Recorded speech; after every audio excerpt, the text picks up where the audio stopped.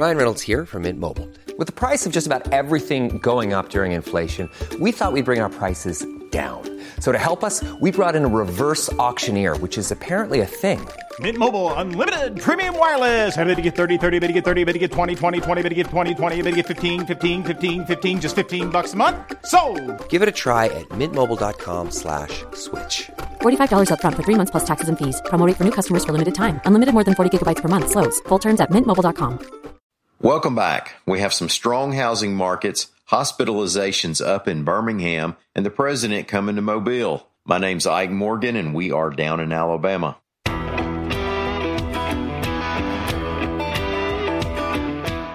In the throes of a pandemic shutdown and the economic downturn that comes with hitting pause on much of the marketplace, you'd certainly expect the real estate market to come screeching to at least a slowdown. But AL.com's Lee Roop reports that in North Alabama, the housing market actually grew in May. The rest of the state just said, of course it did, these Huntsville economic stories. But we're singling out Huntsville because the Huntsville Area Association of Realtors released their stats for May. Now, it's that time of year when that market starts picking up anyway. We're talking year over year. In 2019, in May, the North Alabama region saw 762 homes sold. This year, it was 1,278, and the average price fell just a bit, down $8,000 to $250,000. The association credits that strong performance on the state of the area's economy and newer tools such as virtual open houses and remote notarizations.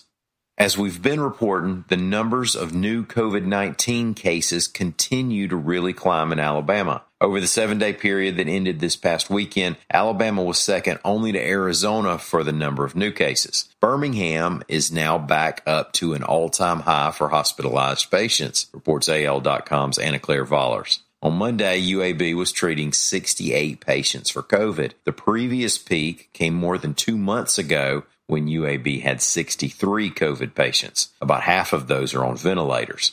Dr. Gene Marazzo, the director of infectious diseases at UAB, talking about the cases across the state, quote, "I think that we now have just widespread, sustained community spread. There's so much infection out there, you could go anywhere and potentially be exposed." Dr. Marazzo also pointed out that a lot of the hospitalizations are now patients from more rural areas, which is an issue since higher percentage of people in rural counties have the risk factors that are associated with many of the COVID deaths. CNN is reporting that President Donald Trump is coming to Mobile, Alabama to campaign for Tommy Tuberville for U.S. Senate.